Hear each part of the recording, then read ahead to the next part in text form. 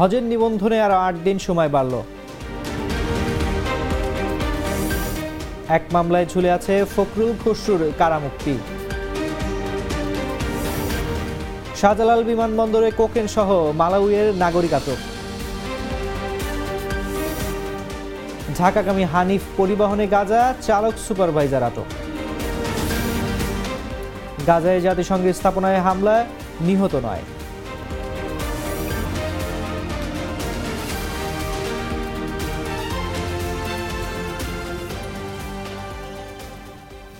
শুনছিলেন এতক্ষণ সংবাদ শিরোনাম। বেলা 11টার সংবাদ আপনাদের সবাইকে আমন্ত্রণ জানাচ্ছি। আমি তানজির রহমান।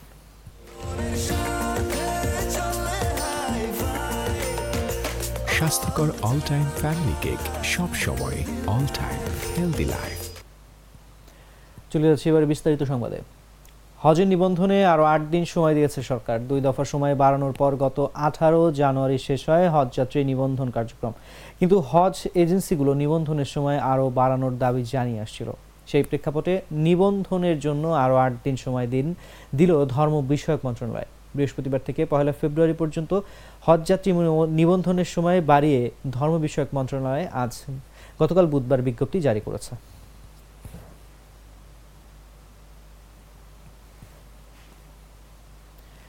সরকার পতনের এক দফা দাবিতে গত বছরের 28 অক্টোবর নয়াপল্টনে মহাসমাবেশ কর্মসূচির ডাক দেয় বিএনপি। পুলিশের সঙ্গে দলটির নেতাকর্মীদের সংঘর্ষে সেই সমাবেশ পণ্ড হয়ে যায়। তবে সমাবেশ শুরুর আগেই প্রধান বিচারপতির বাসভবনের সামনে হামলা ও ভাঙচুর চালানো হয়। গাছের ডাল ভেঙে ও হাতের লাঠি দিয়ে বাসভবনের নামফলক এবং গেটে ভাঙচুর করা হয়। এ ঘটনায় পুলিশের করা মামলায় বিএনপি মহাসচিব মির্জা ফখরুল ইসলাম আলমগীর ও দলটির স্থায়ী কমিটির সদস্য আমির খসরু মাহমুদ চৌধুরীর জামিন আবেদন নামঞ্জুর করেন আদালত।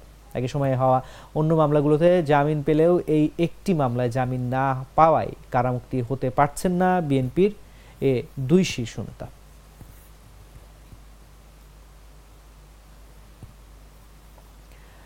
দক্ষিণ পূর্ব আফ্রিকার দেশ মালাউইয়ের একজন নাগরিককে কোকেন সহ আটক করেছে মাদকদ্রব্য নিয়ন্ত্রণ অধিদপ্তরের ঢাকা মেট্রো কার্যালয়। বুধবার রাতে তাকে হযরত শাহজালাল আন্তর্জাতিক বিমানবন্দর এলাকা থেকে আটক করে ডিএনসি। বিষয়টি নিশ্চিত করেছেন ডিএনসির ঢাকা মেট্রো কার্যালয়ের সহকারী পরিচালক মোহাম্মদ মেহেদি হাসান। তিনি জানান, দক্ষিণ পূর্ব আফ্রিকান দেশ মালাউইয়ের একজন নাগরিককে 1 কেজি কোকেন সহ আটক করা হয়েছে।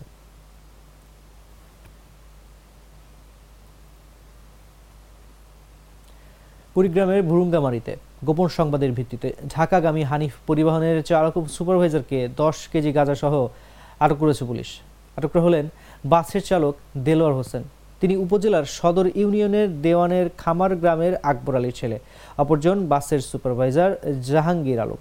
তিনি রংপুরের কাউনিয়া উপজেলার শহীদবাগ ইউনিয়নের সাবদি গ্রামের হজরত আলীর ছেলে। বুধবার রাতে উপজেলার জয়মনিরহাট বাজার থেকে তাদেরকে আটক করে ভুরুঙ্গামারী থানা পুলিশ। বিষয়টি নিশ্চিত করেছেন ভুরুঙ্গামারী থানা পুলিশের ভারপ্রাপ্ত কর্মকর্তা রুহুল আমিন।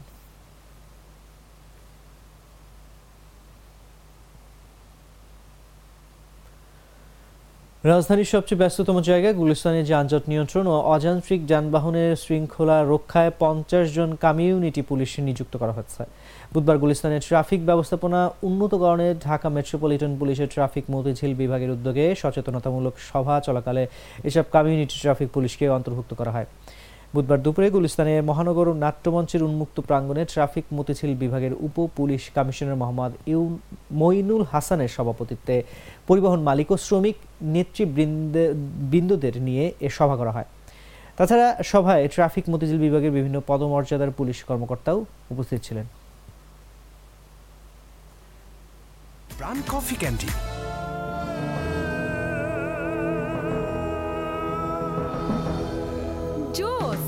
আরেকবার করতো। প্রাণ কফি ক্যান্ডি, কররা কফি, কঠিন স্বাদে। হাইকে বলো বাই। প্রাণ কফি ক্যান্ডি, হাইকে বলো বাই। প্রধানমন্ত্রী শেখ হাসিনার আমন্ত্রণে গণভবনে যাচ্ছেন দ্বাদশ জাতীয় সংসদের 62 স্বতন্ত্র সংসদ সদস্য।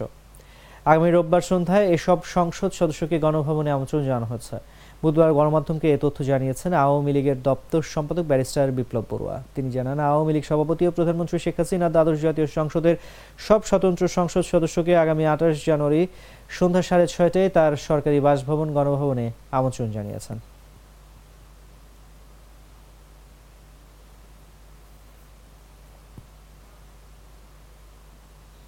প্রায় ৩ বছর পর কক্সবাজারের হিমছড়ি সৈকতের বালুচরে পুঁতে রাখা মৃত তিমির কঙ্কাল উত্তোলন করা হয়েছে। সোমবার বিকেলে থেকে সৈকতের বালু সরিয়ে তিমির কঙ্কাল উত্তোলন করা হয়।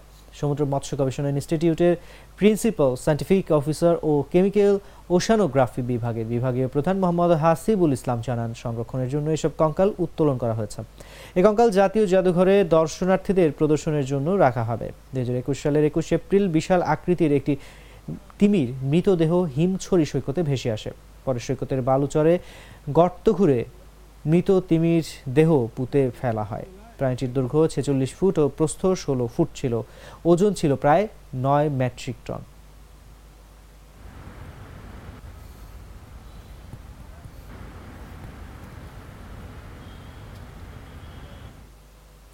থাকছে এবারে আন্তর্জাতিক সংবাদ।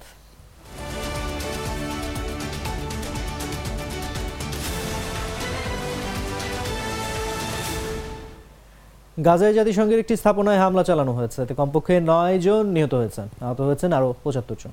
জাতিসংঘের ফিলিস্তিনি শরণার্থী সংস্থা জানিয়েছে, দক্ষিণ গাজার খান ইউনিসে অবস্থিত জাতিসংঘের ওই স্থাপনায় বেসামরিক নাগরিকরা আশ্রয় নিয়েছিল। শহরের পশ্চিম উপকণ্ঠে লড়াইয়ের সময় দুটি ট্যাঙ্ক থেকে গোলাবর্ষণ করা হয় এবং খান ইউনিসে অবস্থিত সংস্থাটির ট্রেনিং সেন্টারে আঘাত হানে। জাতিসংঘের ফিলিস্তিনি শরণার্থী বিষয়ক সংস্থার কমিশনার এই হামলার তীব্র নিন্দা জানিয়ে বলেছেন, যুদ্ধের মৌলিক নীতি চরমভাবে লঙ্ঘন করা হয়েছে। তবে এখনও জানা যায়নি যে কারা ওই হামলা চালিয়েছে। সেখানে হামলা চালানোর কথা অস্বীকার করেছে ইসরায়েলি বাহিনী। ইসরায়েলি বাহিনীর দাবি এটা সম্ভবত হামাসের হামলা। তারা এই বিষয়টি পর্যবেক্ষণ করছে বলেও জানানো হয়েছে। ইসরায়েলি সৈন্যরা খান ইউনিসের দিকে অগ্রসর হয়েছে।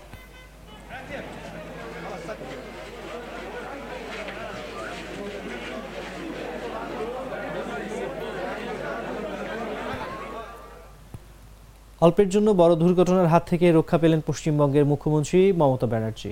একটু হলেই গুরুতর সড়ক দুর্ঘটনার মুখে পড়তে বসেছিল তাকে বহনকারী গাড়ি। তবে চালক দ্রুত ব্রেক কষায়, জোরে ঝাঁকুনি দিয়ে থেমে যায় গাড়িটি। এ সময় আঘাত পান মুখ্যমন্ত্রী, কপাল ফেটে রক্ত বেরোয় তার। এর জন্য অবশ্য হাসপাতালে যাওয়া লাগেনি। কপালে ব্যান্ডেজ লাগিয়েই রাজভবনে গিয়ে রাজ্যপালের সঙ্গে বৈঠক করেন মমতা। সেখান থেকে বেরিয়ে সাংবাদিকদের সামনে নিজেই জানান দুর্ঘটনার কথা।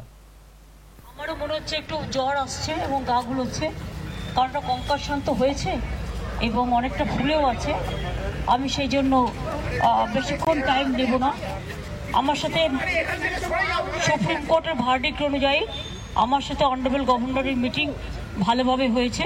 সৌজন্যমূলকভাবে আমরা টোটালটাই ডিসকাস করেছি এবং 26 তারিখে আমি আবার আসবো, আবার দেখা হবে।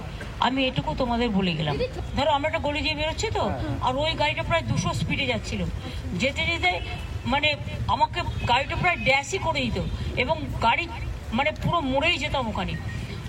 আমার যে ড্রাইভার ছিল পুলিশের, আমার যে ড্রাইভ করছিল সে, কারণ আমাদের তো হেলিকপ্টারে আসার কথা ছিল, আমরা আসিনি ওয়েদারের জন্য, ও সঙ্গে সঙ্গে ব্রেকটা কষে এবং বুদ্ধিমানের কাজ করে ব্রেকটা কেসেছে। ব্রেকটা যখন কষেছে আমার পুরো ড্যাশবোর্ডটা এসে মাথায় লেগেছে, আর তখন একটা কনকাশন হয়েছে এবং কিছুটা রক্তও পড়েছে এবং কিছু ফুলেও আছে। এখন যেমন সারা মাথাটায় পেন হচ্ছে, তাই নিয়ে আমি কাজ করে গেলাম। এখন কথা হচ্ছে যে কাজটা খোলা ছিল আমার, কারণ আমি পাবলিক মিট করতে করতে আসি যখন লোক দাঁড়িয়ে থাকে। কাজটা যদি বন্ধ থাকতো তাহলে ওই ড্যাশবোর্ডটা কাজ শুদ্ধ পুরো আমার সারা শরীরে যুক্ত হয়ে যেত। থাকছে এবারে খেলা সংবাদ।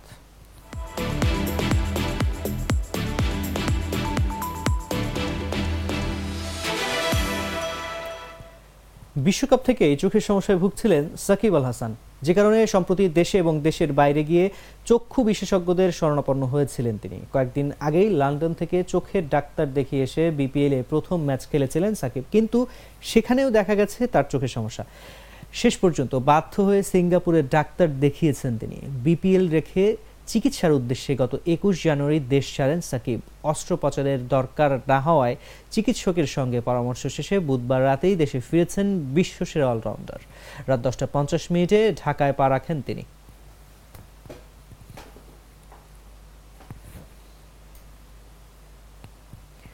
দর্শক, এই ছিল এখনকার মতো আমাদের পরবর্তী সংবাদ দুপুর 1টায়। দেখার আমন্ত্রণ জানিয়ে বিদায় নিচ্ছি। তখন সঙ্গে থাকার জন্য ধন্যবাদ সবাইকে।